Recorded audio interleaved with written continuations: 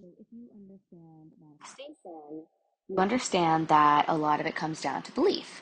Belief that what you are calling in is already yours and is coming in divine timing.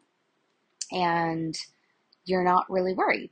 You're in a state of flow and taking aligned, inspired action in a feel good, high vibe way. That's ideal, right? But sometimes we don't feel good. Sometimes we feel anxious. We're humans. And to be honest, anxiety is our brain trying to protect us. It's trying to predict what could go wrong so it can prevent it.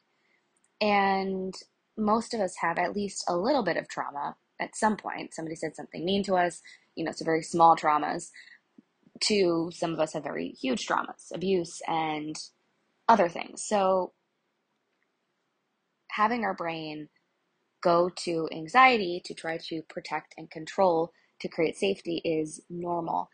And when this happens, I wanted to share with you guys what I do because I get it. We don't want to stay in that state because it's, first of all, really uncomfortable and not fun. But second of all, it's also not helping us call in what we want. It tends to block us. So what I do is I like to just love and accept myself. And I actually thank that part inside of me that is getting anxious and trying to predict or control to keep me safe.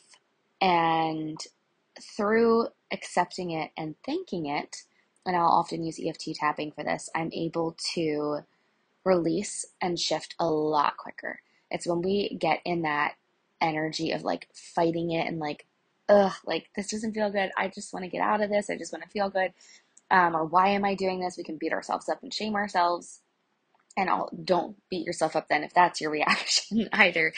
Um, this is normal stuff, and it's also often what we've seen modeled for us, so how we're trained to respond. But if you can kind of just come back to yourself, something that helps me sometimes is kind of seeing the younger me that experienced things that caused me to be this way and just kind of showing her love and compassion if I'm struggling to give myself in the present love and compassion and just be like, hey, you're scared.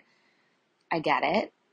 You might even have great reasons to be, but and then love, say I love and forgive and accept myself and this part of me that is choosing anxiety and that is worried and that it's trying to protect me. And then I start reminding myself of the truth. And I find it's helpful to remind myself of evidence of things that are true and how things have been working out for me and different areas maybe they've worked out for me. Any kind of evidence that I am able to find to support what I'm trying to shift into. So I hope that's helpful next time you are having a tough time and finding yourself just worrying, anxious, feeling like things aren't working out, wanting to kind of control the situation or make your manifestations happen. You can always shift, but it does take us sometimes showing ourselves some love and showing that part inside of us that's going in that anxious direction, some acceptance and forgiveness and love, because it is trying to protect us. Our defense mechanisms that we sometimes hate, they are actually there to protect us, and they do serve us when they are used in a healthy way towards real danger and real fear. It's just learning how to regulate our nervous system when they are coming up in situations that there isn't a real danger and a real fear, and they're actually getting in our way, that we want to learn how to ease out of them.